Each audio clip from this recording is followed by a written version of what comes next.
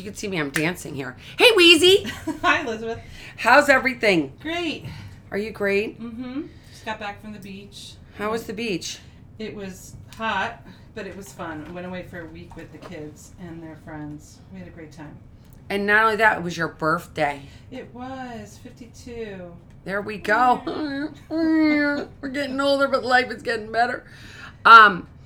So, and did you have any temptation to drink while you were there? No. And we talked about this last year when I went to Ocean City.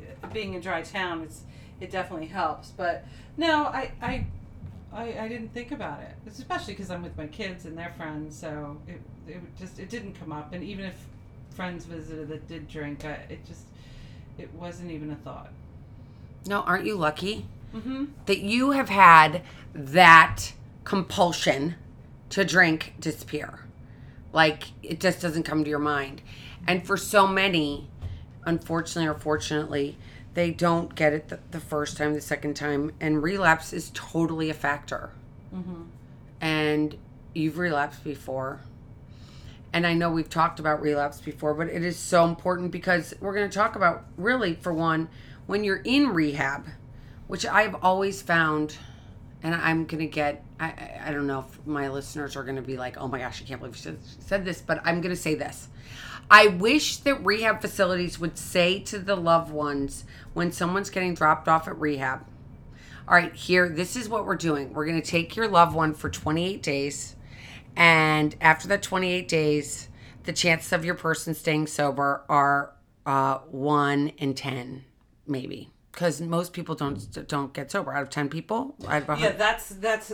I think it's a lot worse than that. Oh, it is. It is, but I don't know why rehabs don't say, you know what, you're dropping your loved one off, and really, all you're getting for these 28 days is you having a good night's rest because you know where your loved one is at that moment. Exactly. That's it. That's it, but they don't tell you that. They're like, write a check, this is what we're doing, you're going to stay here for 28 days, and after that, you know, it's going to be great. They kind of give you that perception like they've got your person, your loved one, and they're going to make them better. But that never, I mean, very rarely does that ever happen, does it? No, in those 28 or 30 days that everybody can breathe in and out of the rehab, turns into this like full-on anxiety when you get out, because now you have the anxiety or the fear of how are you going to manage outside of the rehab and in your home and in your world, going back to your job or going back to your family. And then the other people that were resting while you were in there are now anxious because every day is another day that they think it might be today that they pick up again. When I see them tonight, are they going to be drunk? So it's unnerving all the way around. Well, it's the only disease that you go to the hospital. Like, if you go into the hospital and you say you have a broken leg, you go in, they fix your leg, you come out, and your leg's going to get better, right? Mm-hmm. You go in, you have a baby, you come out, you're getting better. But with rehabs, and that's the one thing that I think somewhere around something has to change in the reality of the fact that people go there and they get clean and sober for 28 days.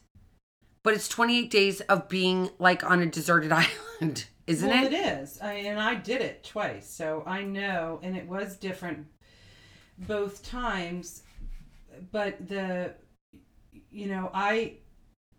was a part of me that I know when I was at the first rehab at the end, and they gave the statistics to us, and some made a joke of it, some were visibly taken back by the statistics that even in a let's say a room of 200 people in a group session, that maybe 10% of, I don't even think it was that much. No, not even that much. That maybe 5 people out of those 200 would stay sober. And that's stay sober forever. And that was, but I think everybody had a different take on that. And I think maybe the first time with me, I had it as a soft little cushion for me that, okay, well, it's done so often. People are relapsing so often out of rehab that I'll just be another person that relapses. So it can't be that bad. Well, your odds, it sounds like the odds, like they're giving you the odds. Like if you go and you place a bet on, okay, if you were going to bet, and if you're a tennis watcher or whatever, because Wimbledon, and it was Federer playing Djokovic, okay? And they said the odds were this, that Federer was going to win. I don't know the small margins, what they were, but it's the same sort of thing. Like you leave rehab and they're like, your odds of really staying sober are very slim. Mm-hmm. Well, they are, but I think it depends on your mindset as to, I mean, they can take away the alcohol and you have no means to be able to get it for 30 days, or I didn't, or drugs. And so you come out and it is a huge adjustment, but I think that if the second time around I went out saying I'm never going to drink again, so that was really critical in my thinking, because the first time I didn't think that. It was just, every day was a crapshoot. Today might be the day that I drink. I don't know, hoping not, and it happened. Because you had that little sliver of odds. Well, and I didn't, the aftercare, however you want to look at it, whether it's going to, what they recommend if you're someone that goes to AA, that you do a 90 meetings in 90 days. And then what after that, it's not, you can't just cut it off and go once a month after having gone 90. But I think that the aftercare is so critical, and not saying it in any particular way or any venue, like to just, but aftercare, whether that means you meet with friends of yours that are sober 3 times a week for breakfast and talk about it. Like, it's something that connects you with people that are going through the same thing, however that looks. But if you leave there and you just go home to where everything's the same, and maybe there isn't alcohol in your home, but everybody else is still acting the same. No one else has changed. So, and not only that, but the mailman's just dropped off 10 million bills for you to pay when you get back. And so you've got all this stuff that's like triggers, right? That show up at your doorstep right when you get out of rehab. And you're like, okay, how am I going to deal with this? Well, and that's what I talk to the women in prison about, because I know that they don't have the resources or the group therapy or what have you, and when they're incarcerated.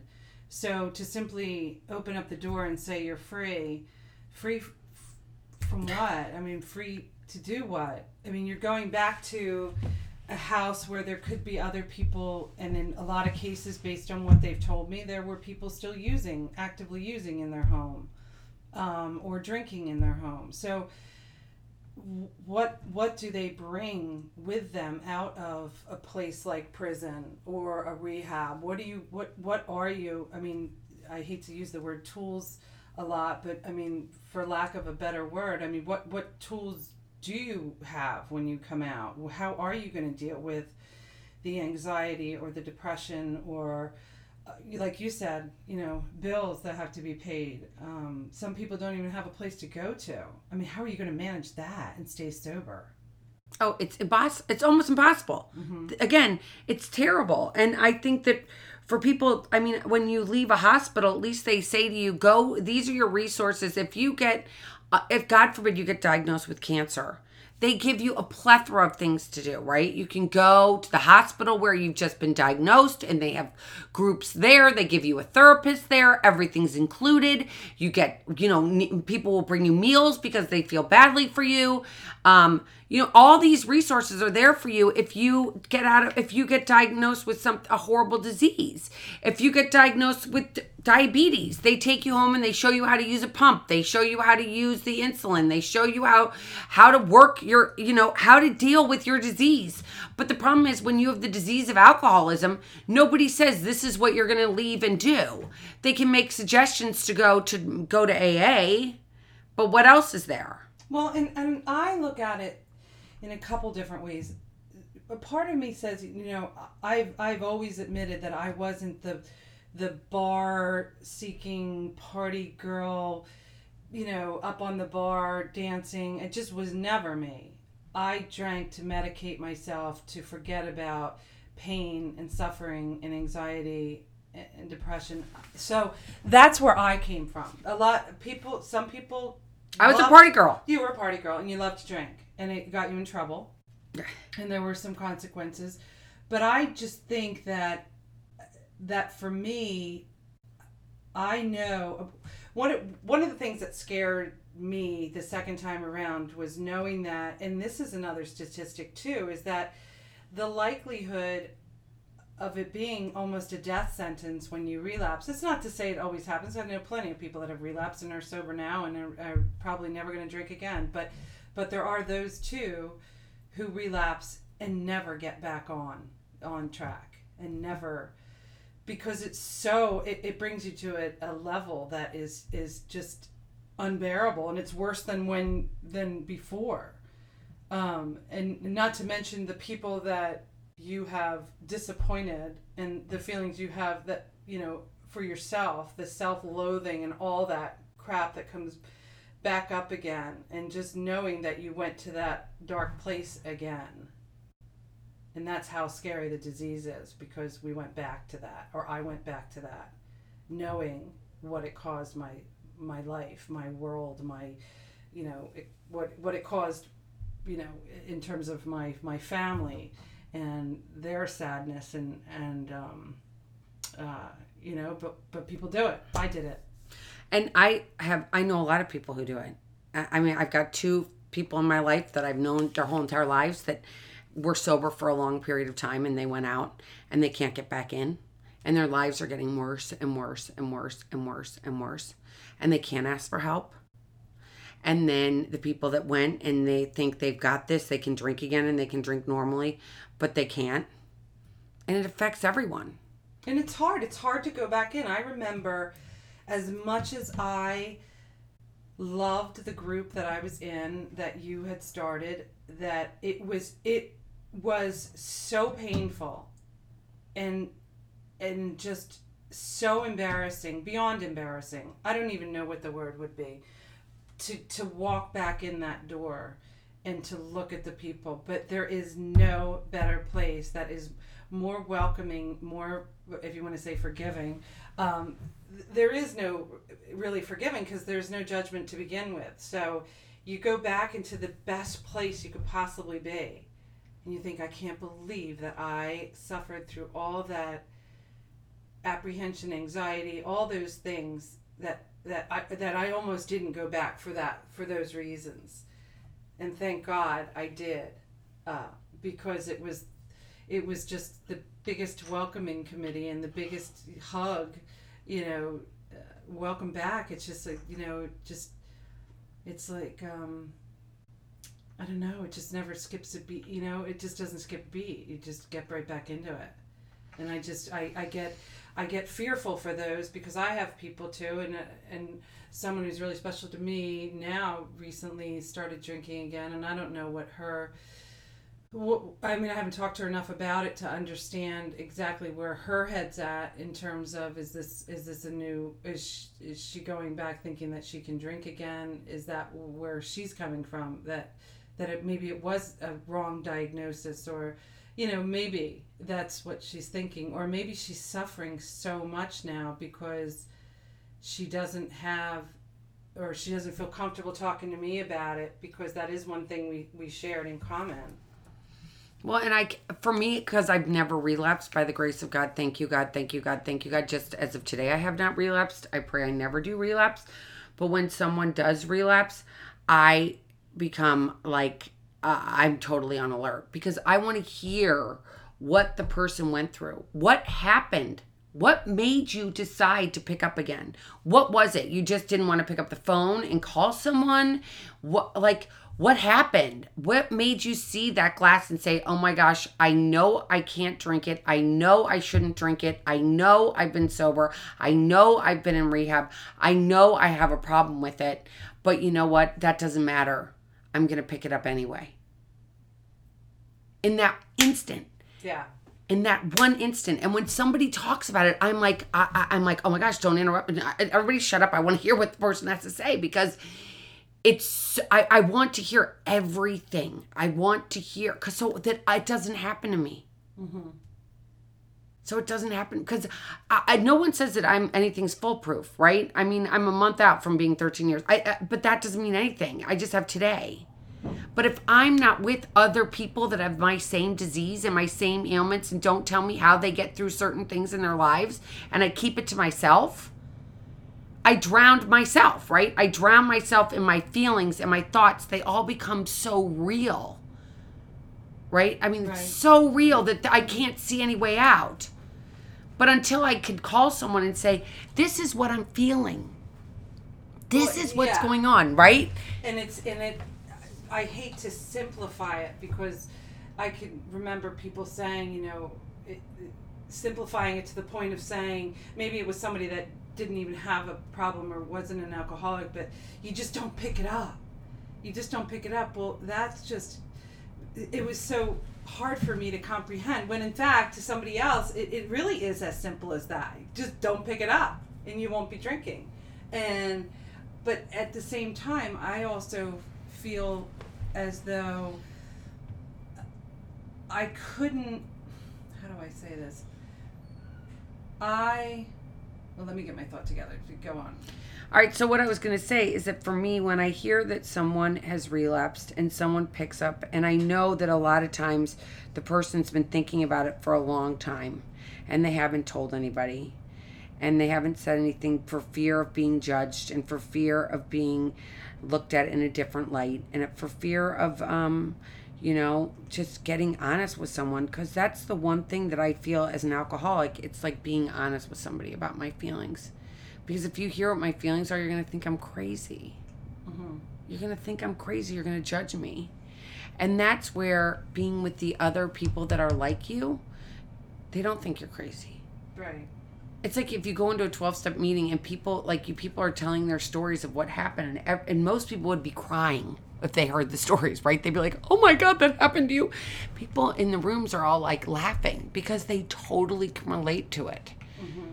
There's no judgment. It's like, I totally know exactly what you're saying. Like when we would go and I'd say, I'm only going to have one drink, and I'd have 47. Right. And I'd say, oh my gosh, I'm not going to go to the liquor store tonight. And I do. Mm-hmm. But once you've stopped, and because I've never done it myself, picked up, thank God. Again, I have to keep saying thank God. But you see people that they get clean. Their lives get better like that. It's like crazy, right? How fast your life got better. Yeah.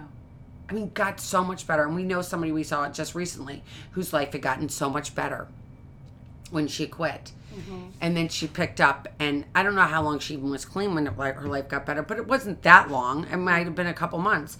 And then she can't stop the merry-go-round. She can't stop it. She can't stop it. And now things are just getting worse and worse and worse. And she says, well, I can't go back there because 12 steps doesn't work for me. It just doesn't work for me, which I get. I think that that's, again, our ego. I mean, there's something about our ego that needs to be deflated. And the acronym that sometimes we use is ego is easing God out. Like, and God, it doesn't have to be God like on the cross, dying on the cross. It doesn't have to be that God, but like something that's bigger than you. Mm-hmm. Yeah. And I think what I was going to say is that I think that for me, when I try to say that it is simple, I'm not simplifying it because it is difficult that people at 30 years are still going to meetings because they need that support, and it's ongoing, and you need it, or I need it for the rest of my life. But I also know that I have had times where things have been bad when I've been sober, and I know that would be a moment where I could easily drink. The difference now is that I know that I'm projecting in my head so quickly. I mean, talk about fast forward really quickly. I, in my head, know everything that is going to fall apart. And so for that moment, I have to think of that. And when I think of that, it stops me. So it's that one moment that you have that you're either going to pick up a drink, drive yourself to the liquor store, get a bottle, or you're going to say, stop yourself, call a friend, call somebody that you love or that's helped you in the past, like I've called you, and and you can get past it so quickly, but it's just these seconds, these minutes that are so critical. Like even 60 seconds. And I don't want to downplay it like you just said. It's like this is the most complicated disease out there. And it has been around for so long. Like literally since they started crushing grapes. I mean, I read an article and I can't remember who it was, but the guy had been an opium addict his entire life. And he started in like the 1500s. I mean, so this addiction has been around for so long. There isn't a one quick fix answer to it. I just know the human part of it, which is what works. And there's been a TED Talk that talked about like cocaine, and there was cocaine being, did you hear about this TED Talk? No. They had the rats, and one water bottle had cocaine in it, and one water bottle didn't. And one cage had all these sorts of fun things and other rats in it, and you can go and have fun and do all this stuff, and the cocaine bottle was there, and they never went back to the cocaine bottle because the rats were so busy having fun with the other rats playing in the rat cage and playing with all the toys that they had in the rat cage. And what I'm trying to say here is that like when you have a community around you, when you have real friendships around you, and you have real people that you can pick up the phone and say, this is how I'm feeling, and know that the person on the other side of the line is not judging you. They're listening. Yeah. And they're loving you no matter what. I had an old friend that reached out to me that actually sent me that TED Talk. And she said, what is it? Like, what do you think of this TED Talk? And what do you think about everything? And I said, and she's one of my oldest friends. I've known her since I was a little girl, like 12 years old. And I don't have the relationship I have with her that I have with you. Because great, we have that commonality that we grew up together and we all know the same people and we all know the same towns and we all have the same stories from when we were kids. But now as a grown woman, I need to be with people that get my disease and get who I am as a person. And I have to help another alcoholic, because if I don't help another one, it's totally selfish on my part, to be honest, because it helps me so much. Right, yeah. Right? I mean, like, I met a woman in the grocery store who has 34 years, and I was like, I have 34 years of sobriety, and she doesn't go to meetings anymore. And I'm like, why don't you go to meetings? She goes, I don't need to do that anymore. And I wanted to say to her, are you kidding me? It's not about you. What about all the other people that are coming and want to see somebody that has 34 years, that stayed sober, and how did you do it? But again, that person might not have had a drink, and they aren't drinking right now, but they're still selfish. Yeah, I know so many different people in different, spots, and or different handle their sobriety differently. I mean, a lot of really good friends of mine don't go to meetings. They certainly have opportunities to help people, and they do, or they're involved in other groups, or some stuff online that they've gotten involved in. But for me, and I always speak for myself, I have to, even being at the beach for a week, I was going to try to go to a meeting with a friend of mine who recently got sober, and he has about 24 days.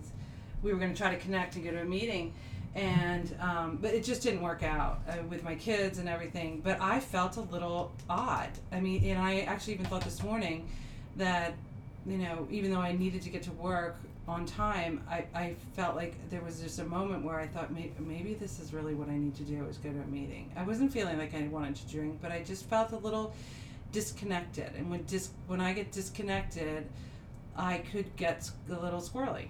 Right, and it makes sense.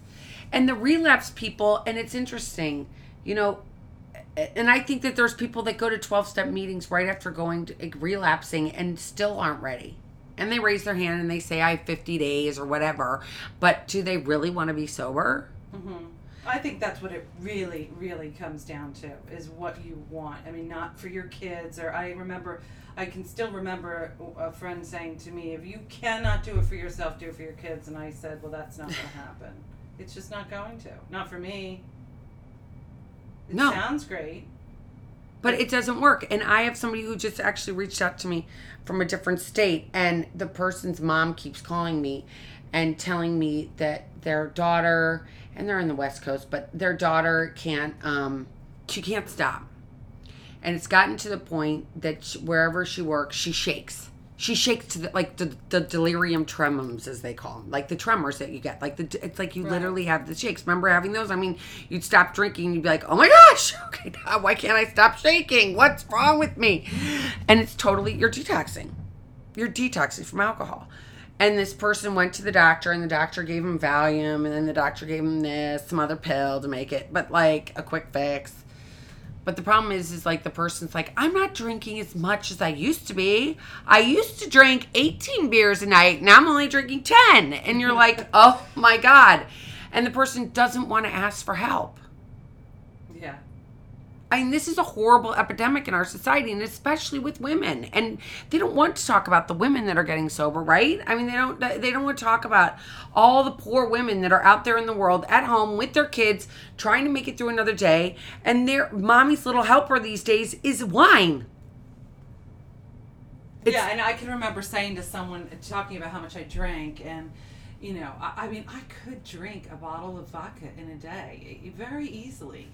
Or 3 bottles very easily. That was the norm. But I can remember telling somebody at the end where, you know, I couldn't even sign a check. I couldn't get change out of my wallet. I couldn't hand $1 in the liquor store, or, you know, a $20 bill over to the cashier. I couldn't put the ATM card in the little insert slot because I had to hold my other hand on it because my hands were shaking so badly. And I remember a couple people, when I was relaying that story at the end, for what it looked like at the end for me, that I felt like there was this glimmer of hope for some people because they hadn't reached that point. And I thought, oh gosh, you know, don't compare to me. Don't get, you know, you're not off the hook if you didn't get to where I was, because I was so close to, you know, dying that it's. I was at the end. So for other people that, you know, said that they didn't get to that point, or they didn't, you know, even if you're not a blackout drinker, I was a blackout drinker, but it, you know, you can certainly not be a blackout drinker but still be an alcoholic. I mean, you know. And back to what you were talking about in the beginning, and I want to just circle back to this because I know a lot of people, I think, listen because they're hoping to find answers, and they're hoping to find, you know, we're going to say something that's going to be the nugget that they can hold on to. And we were talking about when you leave treatment and they say to you, okay, they get you in there and you're in a huge auditorium and there's 200 people sitting there, boys, girls, moms, dads, every walk of life that's there. And they say to you, okay, the chances of you guys all staying sober is probably not happening. The chances of half of you staying sober, not happening. So it dwindles down to the 10%, and now you're walking out the door. And is there one tool that they gave you that you remember that actually helped you? What was it that helped you get to the place where you are today, would you say? And would you give any of the credit for that to the rehab?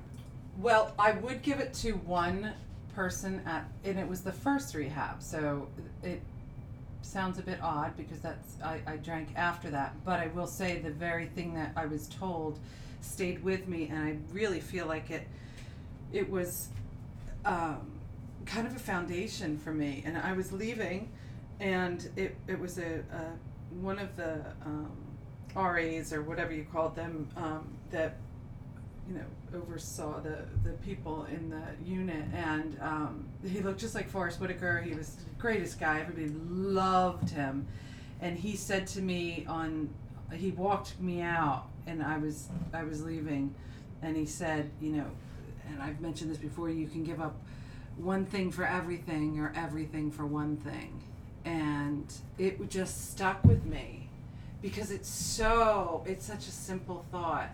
But it's so true. And here we are, all of it. We all shared that one thing, that we're there to give up one thing so we can have everything back, everything that was important to us, everything that we loved, everything that made our life wonderful, that we could give up that one thing. Or we can give up all of that and just choose the drink or the drug. And the choice is yours. And that stayed with me. And you still think of it today. Like, I can. It seems like it was yesterday when he walked me out, and yeah, it had a lot of impact on me, and I've said it to hundreds of people since. And that was from the first rehab. That was from the first rehab. And you didn't stay sober, but you kept remembered it. I remembered it because the thing was for me is that and I've said this, I was not ready. I wanted an out. However I was going to get it, I was going to get it. I didn't know what year it would be, but I was not ready to. The fat lady hadn't said. I was not. It was not over, and so. But when I decided it was over, and when my life became so unmanageable, and that's what I think is so important to see, and that my life there was nothing manageable about it. It was unmanageable. Everything was just falling apart around me. So, once I knew that, and I looked at that as a fact that my life was unmanageable, I had to do something about it. I had to do something about it for me, and as a result, I was doing it for all the people around me. And once I grasped that, once I held on to that, and knew I could not let it go, that was when it all started to fall into place. And that minute you surrendered, I don't know if you totally remember where you were and what had occurred, but like if somebody's out there listening and they're like, what was it? What made you surrender? Because we know that you had already been and already knew that you were drinking. We already knew you were an alcoholic. You already knew that. You already knew you had been to rehab. You already you were trying to mend your relationship with your husband. I remember you had all these things going on. And what made you finally go, all right, I'm done. I'm ready to stop? Well, I will tell you this, and I don't think I've ever said this because I don't think it ever, I don't think I've ever thought about it. It just popped into my head without much thought. So it must have had some impact on me. But when I first got there, of course, the second time around, I didn't think that I was going to be in detox for that long. I mean, I knew my hands were shaky and everything, but, I wasn't like everybody else. Just wasn't, like immortal.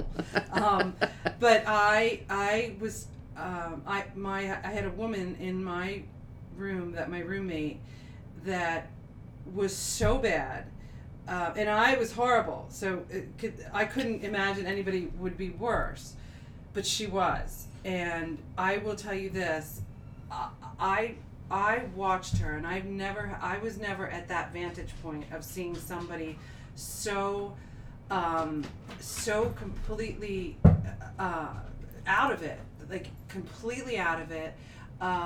The room smelled so horrible. It smelled like death. She didn't even remember me. She spent the whole time in bed. I think they helped her to the bathroom. She was so close to death, and I remember looking at her and thinking she looked so ugly and pathetic, and like everything you could possibly imagine horrible that was going through my head was how, and all I could think of was that's how I looked. And I never ever wanted to look like that, and I did. I'm sure I did on many different occasions. But just seeing that, I never saw it, and I really felt like it was God's way of having me finally see what I looked like. And as horrible as it was, I was so grateful to have those 3 days. And like it was living hell because she snored and she was smelly and it was just horrible, horrible, horrible. But I wouldn't do it differently if I had to go back. I would want that same scenario because it really was good for me. Because you saw where your life was going if you kept going. Yeah. And I saw what I looked like that I never saw. Just frail and, bony and could barely walk and had no appetite and just, nothing in the eyes. Just so empty. So empty. That was me. And now look at you. Yeah. And I don't want to say that like going to rehab's a bad thing, because I think it's really important, and especially if you have the shakes. Like, you need to be in a hospital. You can't quit drinking by yourself, especially if you're drinking as much that it's making you shake. If you're drinking as much that it makes you shake, you need to go to a hospital. You cannot just decide to quit on your own, because you can die. Yeah, you can have a seizure. You can have a seizure and die. I mean, I know this 20-year-old girl that was in New Jersey last weekend. My son told me that a friend of a friend, 20 years old, was at a party, and she had, drank too much, and it was alcohol poisoning, and they didn't call 911 or anything, and the 20-year-old girl died. Oh, wow. Nobody did anything. I mean, this is not a joke. I mean, this disease is, and people think, and I think because it's so prevalent in our society, and I don't think it's just prevalent in America. I think it's prevalent all over the world. I mean, look at Ireland, look at Scotland. I mean, look at everywhere, all over the world. Everybody drinks, except for in some of the nations where it's against the law because of religious reasons. But it is so, like, it will kill you. It is not, it might take a long time, but it will kill you. It could happen fast, or it could take us a long time. And all the people that get hurt during the process. But because it's so prevalent and it's on I can't even turn on the TV without, seeing an ad for it. But realizing that if it doesn't work for you, and you feel like, we know inside what's going on with us. Like, we can sit here and we can have other people say, oh, you're okay. I mean, I remember my family just going, you're okay. You're not an alcoholic. It's okay. And I had friends that drank like me, and they said, oh, you're not an alcoholic. You're okay. But guess what? I knew the whole time I was an alcoholic. But I did not want to give up the gig. I was like, what is this going to be like? How am I going to live without it? I was so scared. And so when the people said, oh, you're okay, that just was like, oh, cool, it's carte blanche. Just like you said, when you left rehab, you're not going to get this. Not everybody's going to get it. Well, guess what? I mean, I had it, and I wish I had done it sooner, which I didn't, but that's okay. And, there's a reason that it took what it took. And I think everybody has a reason for why it takes what it takes. But if you know that you have the problem and you need to stop, and you want to stop. I mean, that's the one thing. It's like, I want to not drink more than I want to drink. Mm-hmm. I would say that. I feel the same exact way. But it's scary, the whole rehab. I mean, the whole relapse thing is scary, because it does put you in such a shameful little world. Like, I can remember that after, when I started drinking again, I mean, not that I was fooling a whole lot of people, but I'm sure I fooled some, but it got so much more complicated the second time around, because now I just didn't have people raising an eyebrow saying, oh my God, is she going to get drunk? Now I had people, that thought I was sober, that I acted like I was sober too, that I told I was sober too, but they're looking at me and saying, something isn't right, It was just so complicated, and I felt like I was slowly pulling away from everybody and everything, and just retracting. That's why they say, sometimes it is a death sentence to relapse, because you spiral, and there's no way out. But I mean, fortunately for me and for other people that I know that have got back on track, thank God. But it's not, I would not recommend anybody use that as a cushion to say, well, statistically, it might not work, so I'll try it again. If it doesn't work this time, I'll try it again. I'll go back to rehab. It's just not that easy. Right, and you wish the people, because I feel like, especially today, in today's society, it's becoming, more and more people are coming out and saying they're sober. Bradley Cooper, Tim Allen, Joe Montana. I mean, the list could go on and on. I mean, who else? Who am I just saying? Jamie Lee Curtis. I mean, there's so many people that are sober that are now coming out and saying, you know what, I'm sober. And I feel like, especially with because both my grandmothers were alcoholic, and one of them was born in 1913 and the other one was born around the same time too, actually. And there was no solution, right? You were going to die an alcoholic death. You were just going to die. There was no other way about it. I mean, maybe you would go to rehab, but it was like very far and few between went to rehab back in the 60s and the 70s, not very, and 80s. I mean, people did not go to rehab. I mean, it wasn't there like at our disposal in our backyards that it is today. So today there is a solution. And it's just like, and realizing what other people think is none of our business. Like, who cares if Betty Lou or Aunt Sue or Aunt Susie or Uncle Joe or Uncle Buff, whatever, what they think? Because this isn't about them. It's about ourselves. And that's where the key of getting honest with ourselves is so important. Like, it's like, great, everybody around me might think one thing, but I know in my heart what I need to do. And taking care of you far surmounts anything else.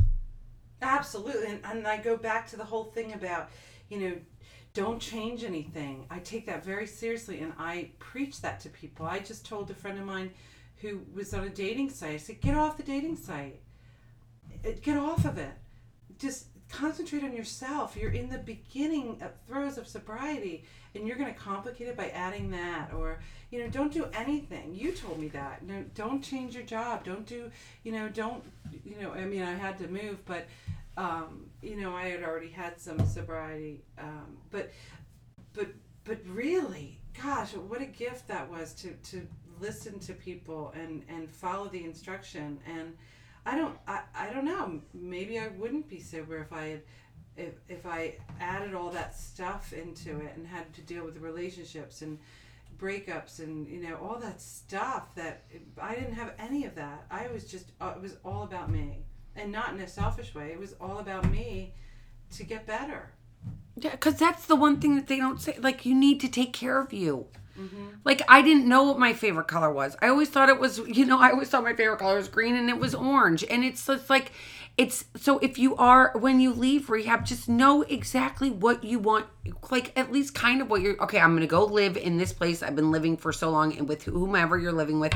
And I'm just going to do it because I know what it is. I know what these people are. I know their dances. I know the way to work with them. And I'm going to do that. And number 2, I'm going to stay with the job I already have, because you know what? I know how to do that too in my sleep. I can handle it. It's not too stressful. And then find a support group. Whatever that is, if it's church, if it's 12-step, if it's smart recovery, if it's doing it online, if it's just getting a group of girls that you met while you were in, or guys, if wherever you were in treatment, that you're going to get all these numbers and you're going to really be diligent about it. But the first 90 days is so important, because it's just like going on a diet. It's like if you do it for 90 days, like Richie Crawley's doing this thing starting Saturday, right? If you listen to the podcast from last week, he's riding his bike across the country starting Saturday. And he has 3 things that you could do. You could either give up alcohol, you could exercise each day, you could meditate. Oh, there were 4 things. Meditate, or you could eat a plant-based diet. So one of those 4 things I'm going to figure out that I'm going to do. And it's only 85 days. And I asked him, I said, what is the number 1 thing people are signing up for? And it's not drinking. The number 1 thing for 85 days, these people are going to say, I'm not going to drink for 85 days. And see how you feel. See how you feel. So I'm going to give myself a good, and that's 85, tack on another 5 days, and you got 90. So do 90 days and see how you feel after those 90 days. Mm-hmm. Because I will bet you, listeners that are out there that want to take this challenge, in 90 days, you're going to feel a lot different. You're going to feel a lot different. 30 days. Coming out of rehab, it felt like it was 6 months. It was amazing just how much you change physically. I mean, weight falls off you, or you gain weight, which you needed to. But it's like, really take time to take care of you. Mm-hmm. Like, I meditate already. I'm already sober. So my whole thing is like, all right, I'm going to exercise each day. I'd love to do the plant-based, but there's no way I can do it in my life. There's just not with what I do, going out to eat and all the rest of it. But I'm definitely going to do that exercise each day. Every day, I'm going to get outside at least and walk somewhere every day for 85 days. And I'm going to see how I feel. Yeah. What's yours going to be? I could do that, the exercise. Mm-hmm. Even if it's a half an hour. Like, walk down the street and walk back. Half an hour. Just a half an hour a day. Just do something. Yeah. That gets you outside with earth and just being outside. Mm-hmm. So if you're listening, sign up for something, pick something. And if you want to write to us and tell us what you've picked, we'd love it. We'll write you back. We'll even mention your name if you want us to. And also new topics. Yeah, we want topics. We want topics. We have one in the can if we don't meet, so I have one of those. But if you guys are out there and you're wondering what can I do, or something piqued your interest today and you want us to talk about it more, please write to us. You can reach us at Bizzy, B-I-Z-Z-Y, at Busy Living Sober, which is B-U-S-Y Living, L-I-V-I-N-G, sober, S-O-B-E-R.com. And you can go to our website, busylivingsober.com. And until next week, keep getting busy living Sober. sober. Bye, everybody. Bye.